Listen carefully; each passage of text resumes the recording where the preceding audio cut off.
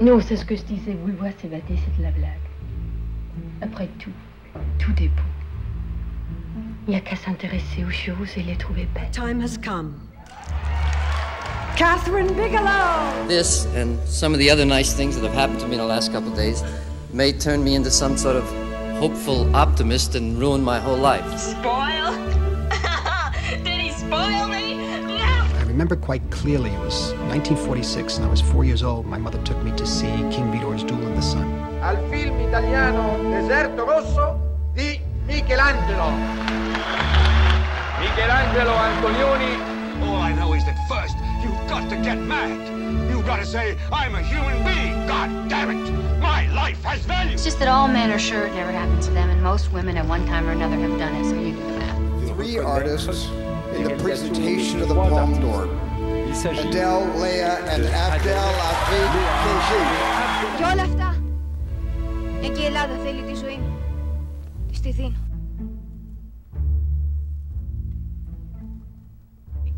Hi everybody, welcome to the Filmotomy podcast. This is episode 39, and on this week's podcast we're going to be talking about scandals. Interesting choice of subject in terms of what's been going on, but in the Filmotomy scene. So this is going to be fun. So we're joined today with a very special guest. Hi there, Lucy. How are you? Hi, I'm great. How are you doing? Yeah, good.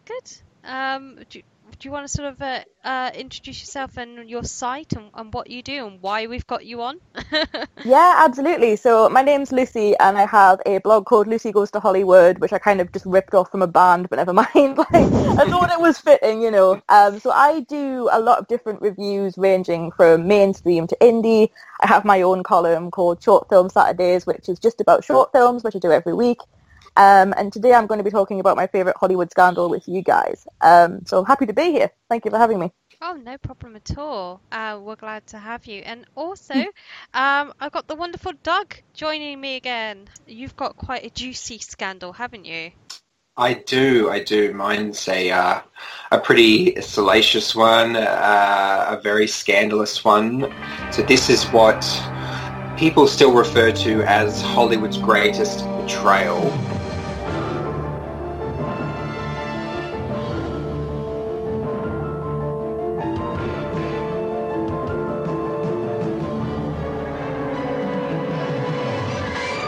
This was actually a Hollywood scandal I can remember my nan telling me about when I was young. So for someone to still be talking about it, 30, 40 years later, it was obviously pretty juicy at the time. So this one involves 4 people in Hollywood, Elizabeth Taylor, Debbie Reynolds, Eddie Fisher, and Mike Todd. Now, I think two of those people probably don't need much of an introduction. I think everybody's fairly aware of Elizabeth Taylor and Debbie Reynolds, both very, very famous actresses of Hollywood's golden era. Elizabeth Taylor was probably a bit more of a serious actress. I suppose Debbie Reynolds was definitely America's sweetheart, especially after her big debut in Singing in the Rain in 1952 opposite Gene Kelly. She was really painted as probably Hollywood's sort of wholesome star. She was the girl next door. She was the good girl, whereas Elizabeth Taylor was a bit more of America's bad girl. When we left the movie show, the future wasn't bright, but came the dawn, the show goes on, and I don't want to say goodnight. Don't say good morning. Good morning. Rainbows are shining. Good morning. Good morning. Bonjour. Monsieur. Buenos dias. Gutes dias. Buongiorno. Buongiorno. Good morning. Guten Morgen. Good morning to you. People may not be as familiar with Eddie Fisher and Mike Todd. Eddie Fisher was a teen idol in the 1950s. He was a very popular singer. He had 17 songs in the top 10 between 1950 and 56. And he also hosted 2 very popular musical variety TV shows in the 1950s. One was called The Eddie Fisher Show, and the other one was strangely called Coke Time with Eddie Fisher, which was sponsored by Coca-Cola. That's where the name obviously comes from. Yeah, it's an unfortunate name, isn't it? Unfortunate, very strange name in a modern context. And then Mike Todd was a Broadway producer turned film producer. He was a philanthropist and a businessman. He helped found a company called Cinerama, who developed a very early widescreen film process that used 3 projectors to make one giant image on a big curved screen. He actually left before the release of Cinerama to make his own widescreen process, which he called the Todd AO process. And this was used first in the film adaptation of the musical Oklahoma, apparently most famously remembered because it was used in the 1956 film Around the World in 80 Days, which won the Best Picture Oscar, which obviously went to Mike Todd as one of the producers.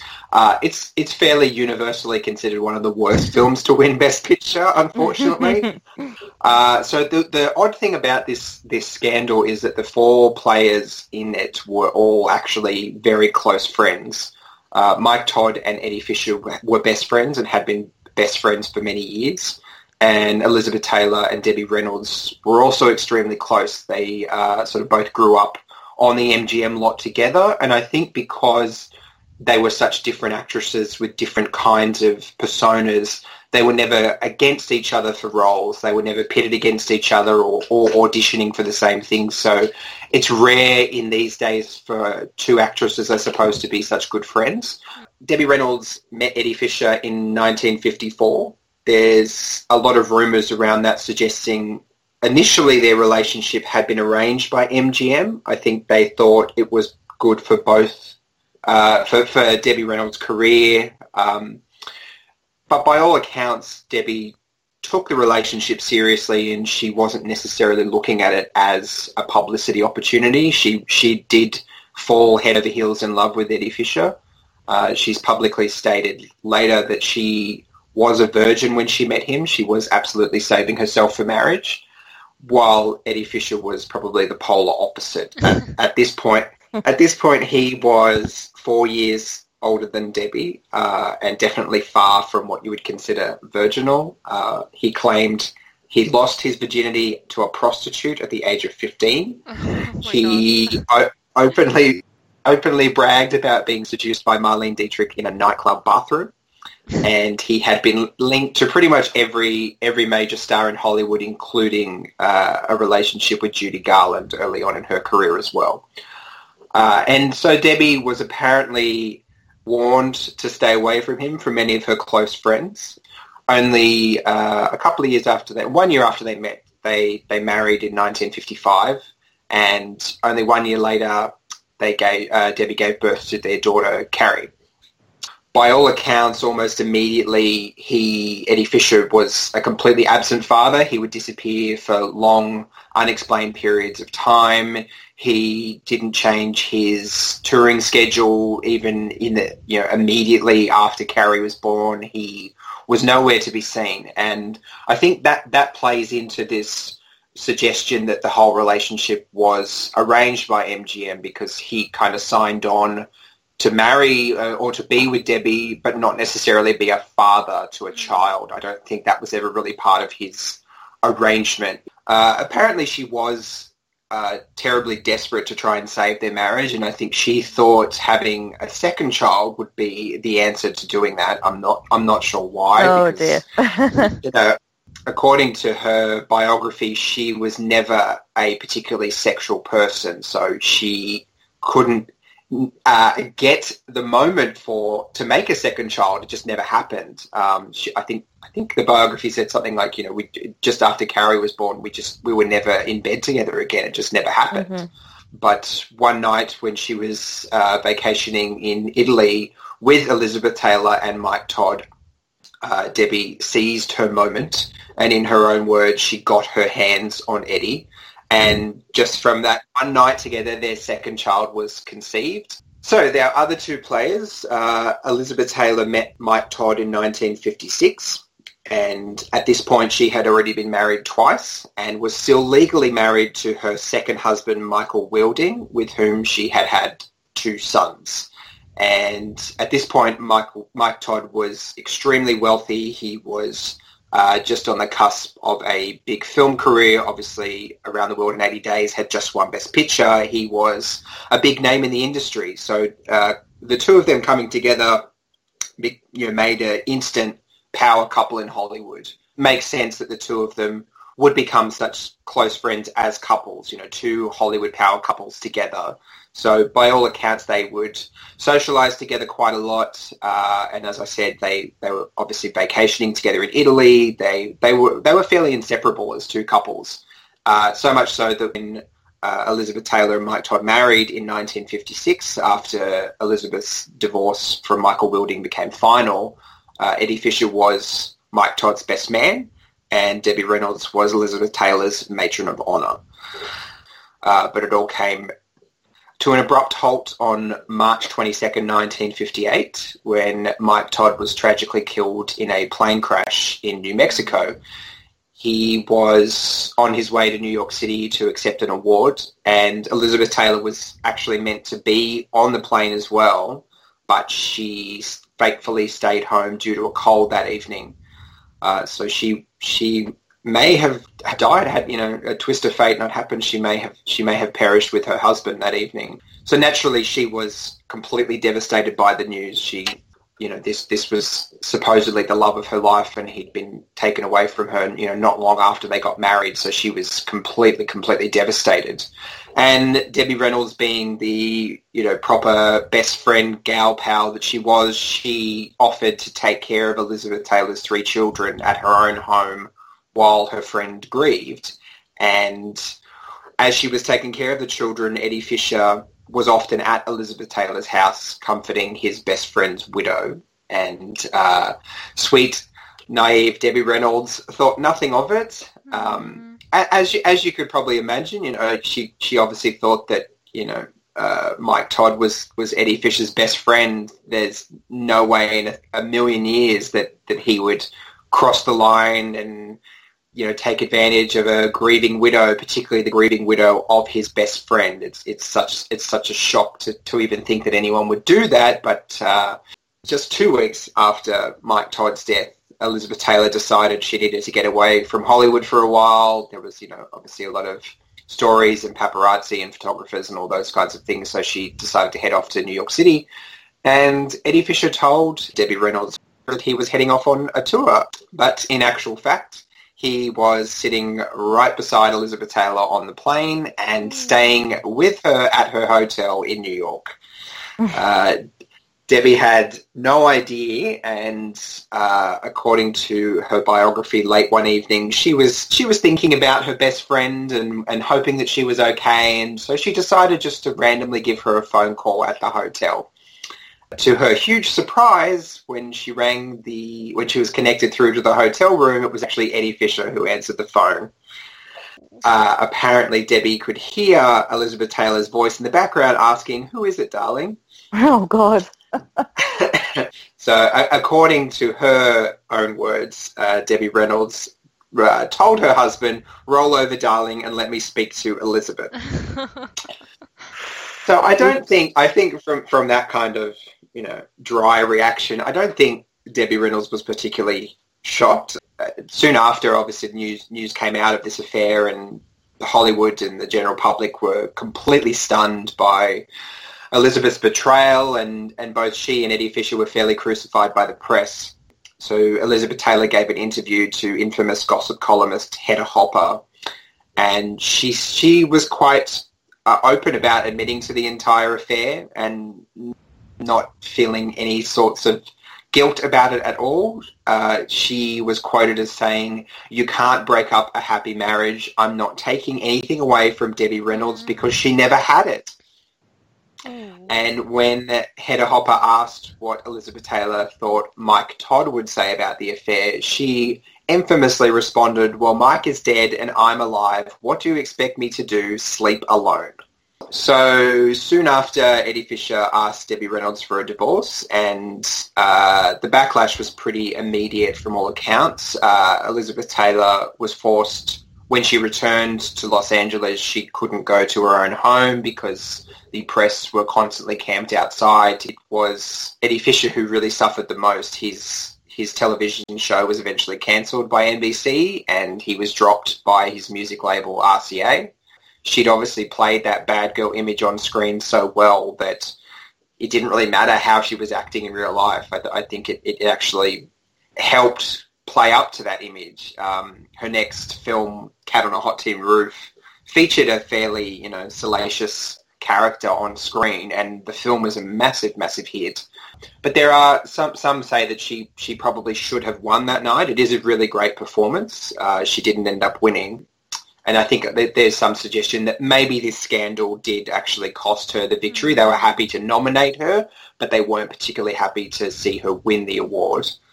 She was accompanied that evening at the Oscars by Eddie Fisher on her arm. So it obviously caused a huge frenzy because that was one of their first major public appearances together.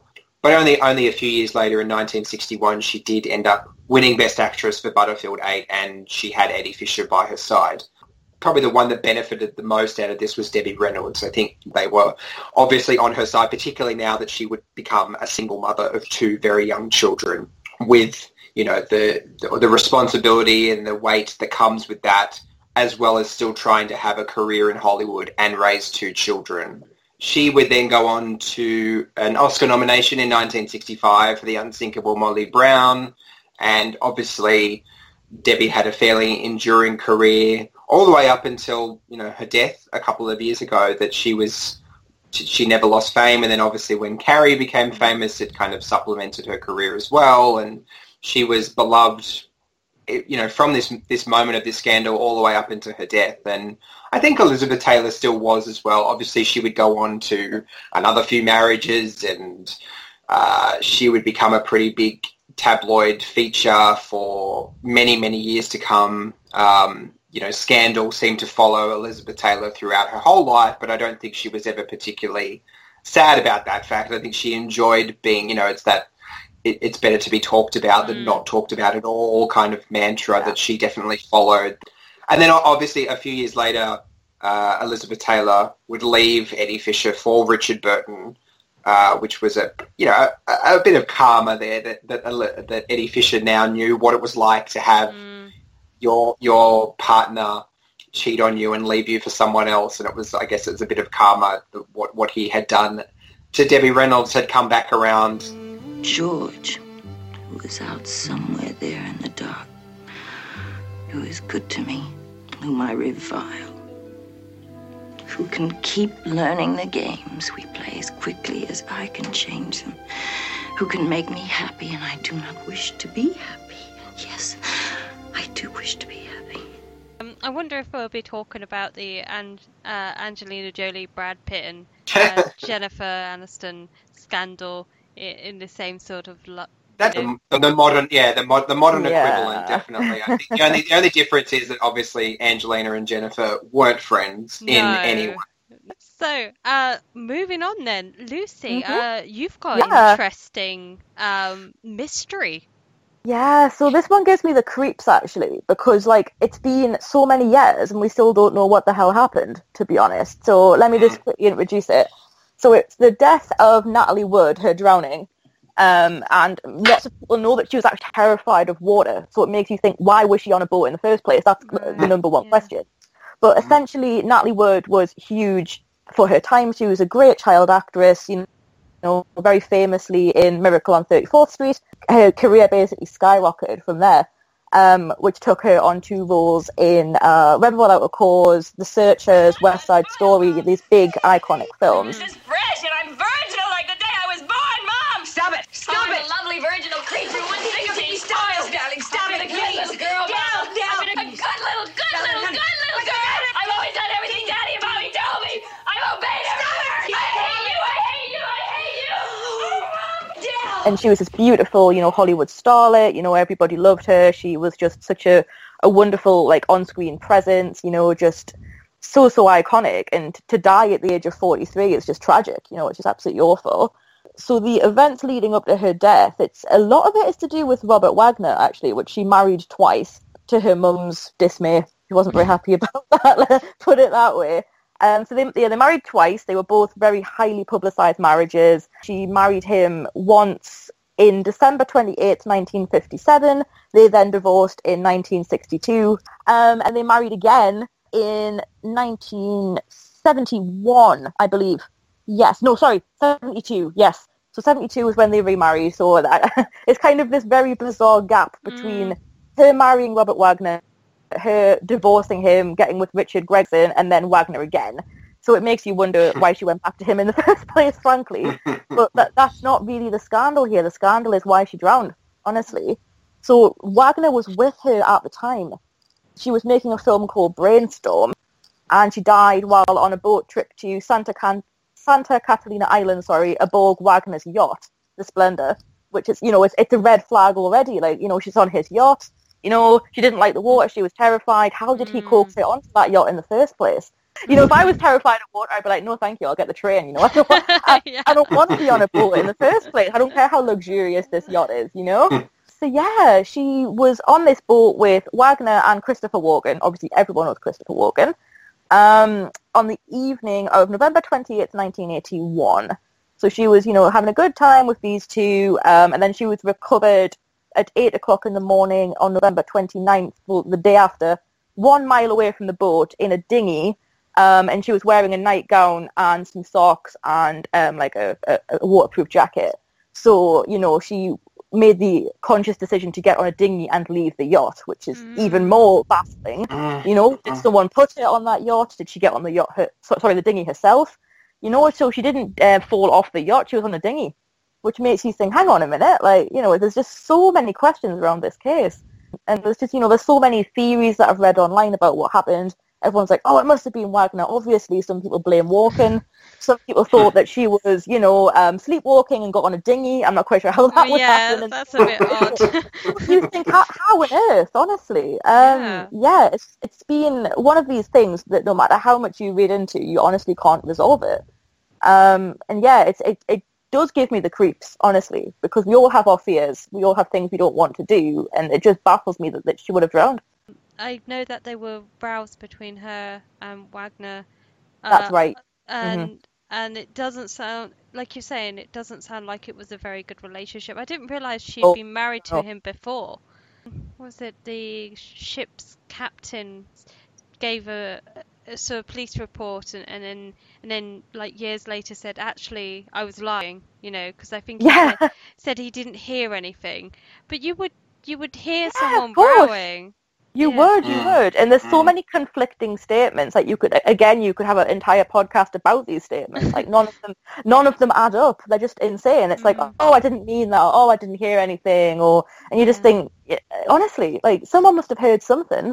So yeah, this is one of my favorite ones purely because of how eerie it is, and just purely because of. And there's all these crazy things about how her mother took her to a psychic, and the psychic said you're going to drown one day. Like I'm not kidding. Like, and it's just like, what the hell? Like, seriously? Yeah. I think I remember discovering this sort of scandal the first time I saw West Side Story, and then sort of started looking into the stars and who they were, and just being quite shocked at how that something could still be so completely unsolved and no charges laid, no blame laid. And as far as I know, that the case is still open. I think every couple of years the police department will start looking into it again, and they'll start interviewing people, because obviously Robert Wagner and Christopher Walken are still alive. They're still with us. You have to think that one of them knows exactly what happened and has kept quiet on it. And you wonder if maybe someday on one of their deathbeds they're going to confess to the whole thing when, they can finally let it all out and there be no repercussions for it. Or if it will just remain one of those completely unsolved things. I think it's kind of reminiscent of Marilyn Monroe in that there's so much around her death as well that we still don't know and have kind of just accepted we'll never know. And I think with this, that's why the police are still desperately trying, because it's like the players are still here. You really have to think one of them knows more than they're letting on. Yeah, I've always thought that, and as crude as this is, they are actors. They've probably perfected being able to lie. Should they want to? You know what I mean? Yeah. Like, if they really want to put something under wraps, they probably could. Well, interestingly, my one's about a murder. Yay, murders! You shouldn't really say that. Yeah, no. Yay! No, this That's one. cool to hear about. It is very cool. This is probably one of the most earlier ones from Hollywood. I don't know if any of you guys have heard of William Desmond Taylor. Yes, I've heard about this one. Okay. This one's strange. Okay, this is gonna. Oh, good. I do like this one. This one's it's a bit. There's a lot of different suspects, so it's gonna be a fun one. I'm just gonna set the scene for you. Play a bit of 1920s jazz music. It was February the 1st, 1922, an unusually cold night for Los Angeles. Despite the fact it was Prohibition, director William Desmond Taylor and silent film actress Mabel Normand were enjoying orange blossom gin cocktails. And lovely. Yeah, lovely. Discussing philosophy, Freud, and the movies. They were at Desmond Taylor's bungalow, and it was getting a little bit late, so Mabel decided she would leave. As her chauffeur drove off, they blew kisses to one another. With exception to the murderer, Mabel Normand was the very last person to see William Desmond Taylor alive. Okay.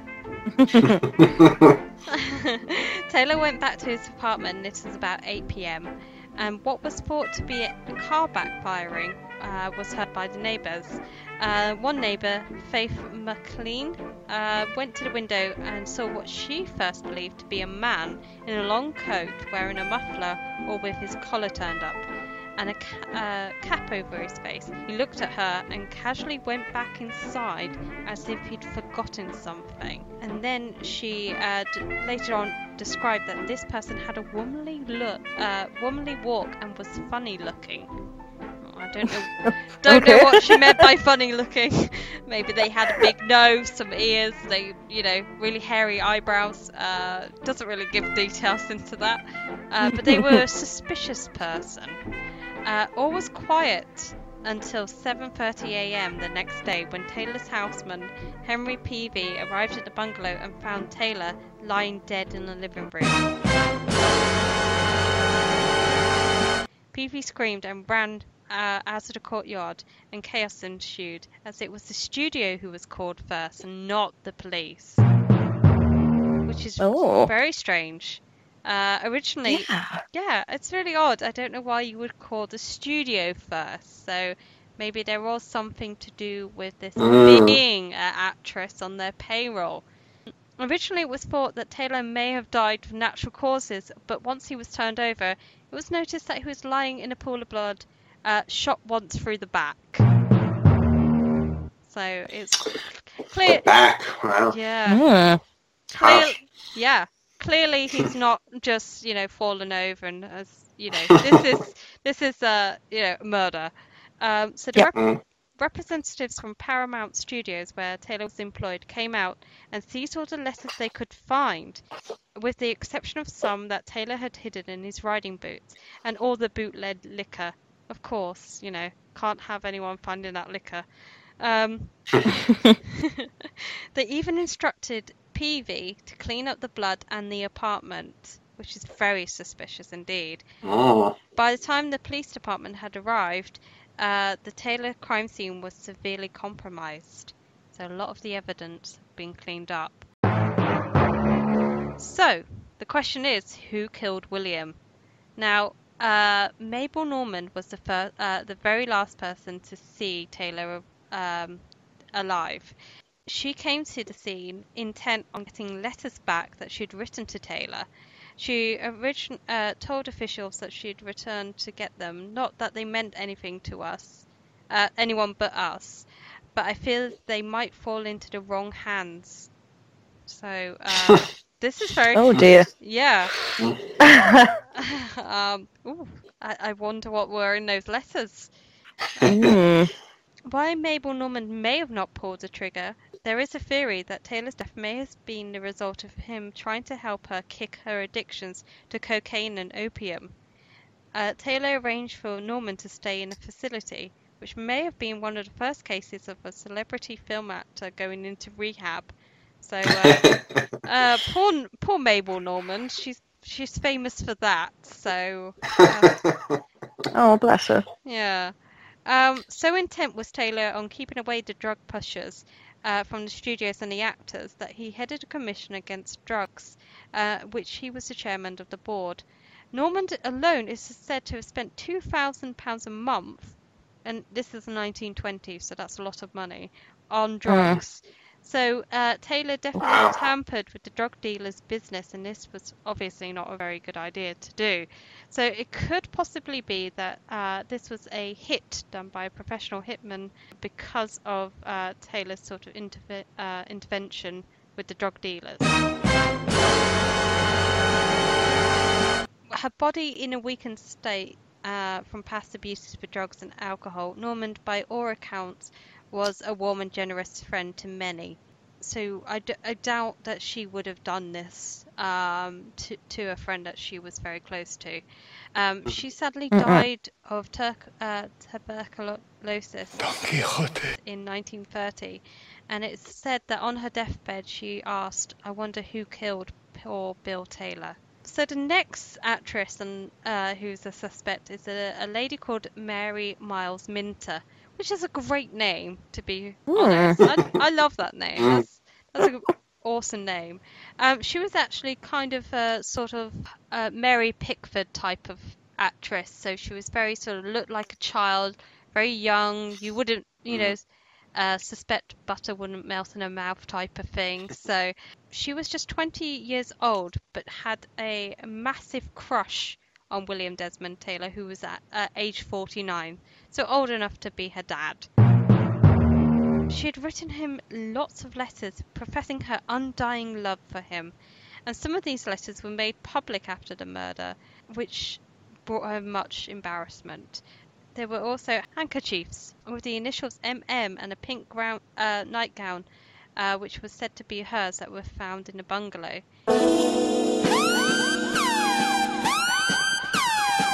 Although the nightgown didn't have any identification on it, and at one point Minter issued a challenge that she would give $1,000 to anyone who could produce this nightgown with her initials. No one could. Minter had visited Taylor on more than one occasion, slipping out the house late at night after her mother, Charlotte Shelby, had been asleep. She threw herself at Taylor when he reportedly tried to let her down gently, explaining to her that he was old enough to be her father. So could this possibly be the reason that she shot him? Because he kept sort of trying to throw her off and say that he wasn't interested. Well, she had blonde hair, and 3 long blonde hairs were found on Taylor's jacket. And they were determined by the police to be those of Mary Miles Minter, after matching them with the hairs left in a hairbrush at the studio where she and Taylor worked. It's possible that she went to hug him and maybe they had patched things up. She'd let on that she was, understood that they couldn't have a relationship, but then, maybe in a sort of jealous fit of rage, shot him. It just doesn't add up, really. It would seem very out of character for her. But there is another suspect, and that is actually her mother, Charlotte Shelby.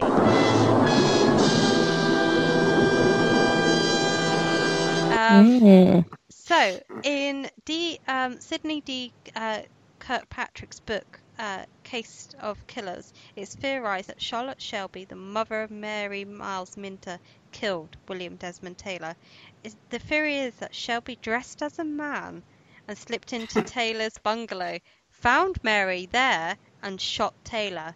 Shelby was very possessive of her daughter. It was a classic tale of a stage mother. She wanted to go onto the stage herself, but she lacked any talent to be a success, and instead lived through her daughter. At all costs, Shelby wanted to protect her investment. So if Mary had gone and married William, if he had been interested, this would obviously have a bad effect on her mother's income. This is where it gets a little bit suspicious. Reportedly, later on it is said that Shelby is said to have burst into Taylor's office and screamed, "If I ever catch you hanging around Mary again, I'll blow your goddamn brains out." So she'd even threatened him before and shown up at his bungalow late one night with her revolver tucked into the long sleeve of her gown, demanding to know whether Mary was there. So we know she had a gun as well. We know that she had access to that, so she could have done it. You know? She could have. Yeah. Oh dear. And I think that she had wanted to be an actress herself, so maybe dressing up was something that, you know, she liked to do, pretend to be someone else. She could have, you know, easily obtained, you know, a disguise or something, male clothes. She knew the entrance to it, you know, where he lived and everything, knew what she could get. Like, it was a quiet street, so it wasn't until 1937 that she was questioned about the case. It was found out that Shelby was not at home at the night of the killing. There is one more suspect now. So this is very interesting. I know. This is such a crazy. So many. There's so many, but this one, I think this one will be. This is who I think it is. So the next suspect, Edward Sands. William Desmond Taylor had the misfortune of hiring sociopath Edward Sands, aka Edward Snyder, as his houseman in 1920. Sands pretended to be British, a Cockney, although he was actually born in Ohio. So I can just try and picture this. All right there, I'd like to get a job, please. This was the days before employee background checks. So how was Taylor supposed to know that Sands had been deserted from the Navy and had re-enlisted using different names? Sands was charged with fraud and embezzlement in 1915. He later enlisted in the U.S. Naval Reserve in 1917, stole an automobile and wrecked it. He got off by saying he would pay for the damages and then deserted before they could come after him if they wanted him. And then in 1919, he enlisted in the Navy again and was assigned to the finance office of all places. He forged a check payable to himself for $481 and then forged his own discharge papers. Oh my god. Yeah. So he's already a shady character. This isn't off to a good start for him, is it? I like the fact that he he got discharged from the Navy and then went back into the Navy with a fake name. That's just like... And then he discharged himself, technically.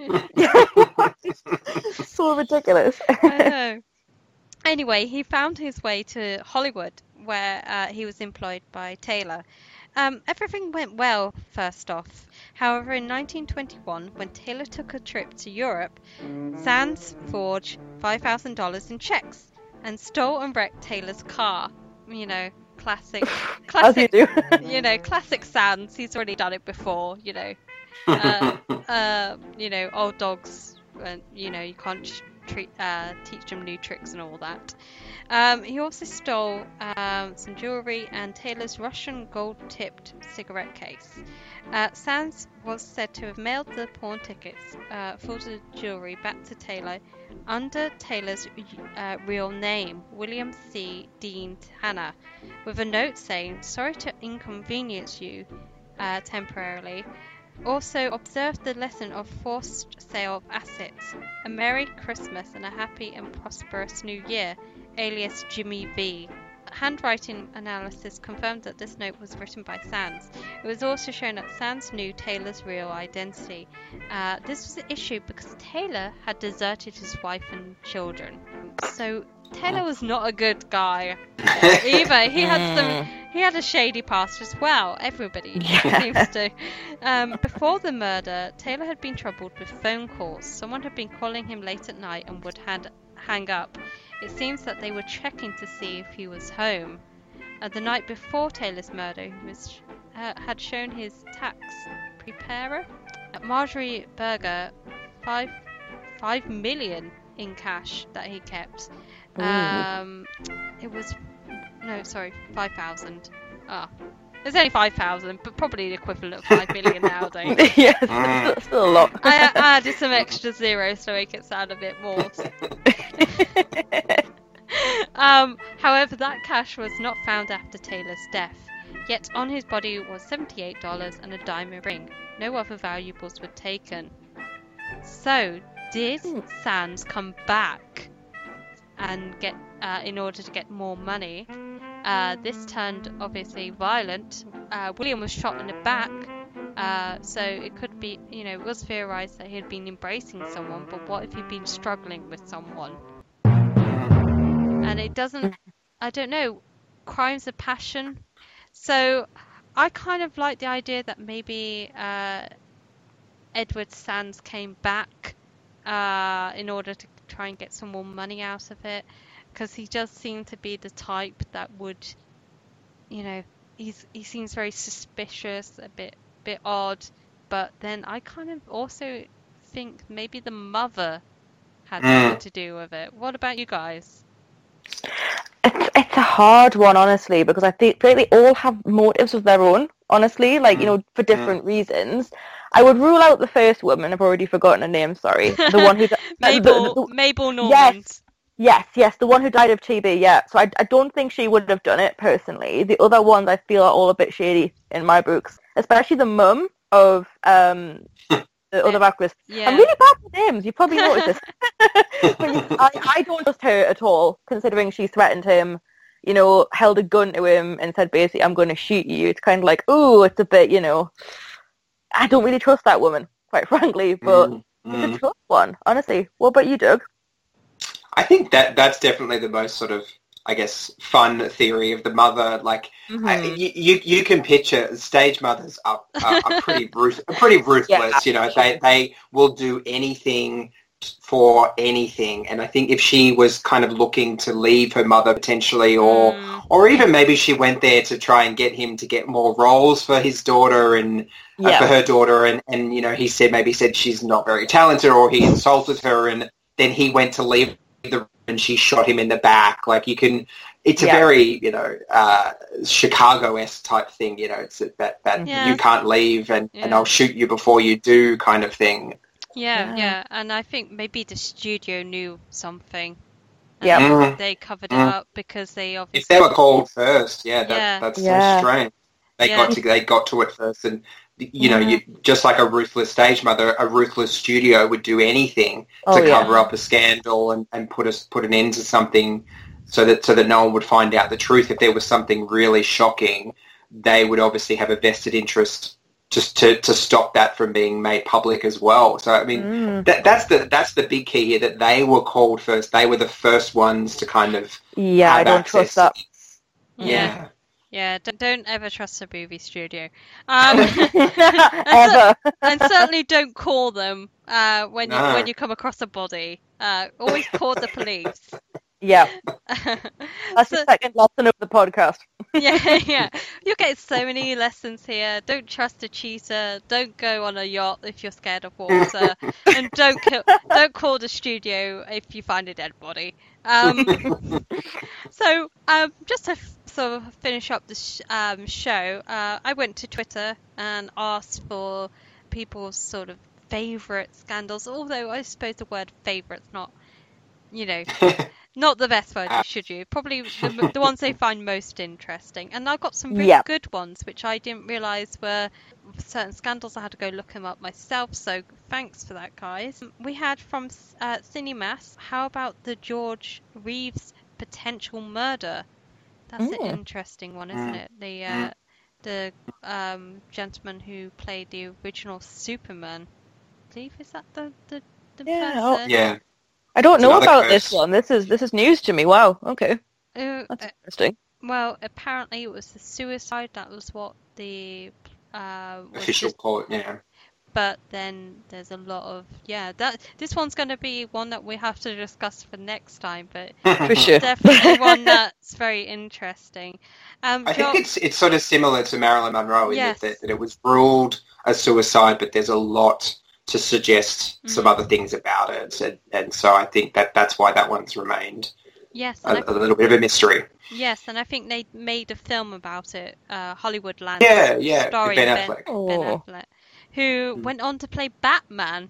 So they kind of missed. I love that. I love that. Joel said that murder mysteries has always caught his attention. He found this. He suggested the Black Dahlia again. Oh yes. One. A murder. Yes, that's absolutely gruesome and very strange. And talk about suspects. There's hardly any suspects in that one. So that's a real mystery. He also said the Charles Manson murders. Of course, yeah. Again, really shocked the foundations of Hollywood. So, and he said Natalie Wood as well. Yeah. Which, like we said, it came up quite a few times. Samuel Hall said, he said the story of Fatty Arbuckle is an interesting one, and how the media then sort of, he was found not guilty, but the media destroyed his career as a result. So again, these are all very interesting ones, which I wish we could talk about, but I think we'll be here all night. Nikki Newton Plater said Olivia Thomas's death, the Charlie Chaplin and his scandals with his many underage wives. Yes, there was more than just one. Lana Turner, and again Black Dahlia. One that we really should discuss maybe for our next podcast. Gina said Debbie Reynolds and Eddie Fisher. There you go. There we go. And also she said, although it's not a Hollywood scandal or mystery, Agatha Christie's Missing Days is an interesting one. And of course, O.J. Simpson. Oh yeah, that one is huge. You could be here all night with that one. We all know about that one. Well, this has put me in the mood to do a follow-up podcast where we take some more scandals, because I think there are so many. There's plenty more. Yeah, there's plenty more. Yeah. And I suspect by the time that we get around to doing another podcast together, the three of us, there'll probably be another scandal to There'll be another one. Oh yeah, there'll be like 1,000 more. Yay, more scandals. More content for our podcast. So I just want to say a huge thank you to Lucy. Where can we find you again, Lucy? Yes, you can find me on my blog. It's lucygoestohollywood.com, or at Twitter at LGTHblog. Brilliant. Definitely check out Lucy's stuff or else. And Doug, where can we find you? You can find me at Filmotomy as well, and on my own website, The Jam Report, which is thejamreport.com, and on Twitter I'm at It's Doug Jam. There we go. It's nice and simple. It's Doug Jam. Yes. Sounds delicious, actually. Doug Jam.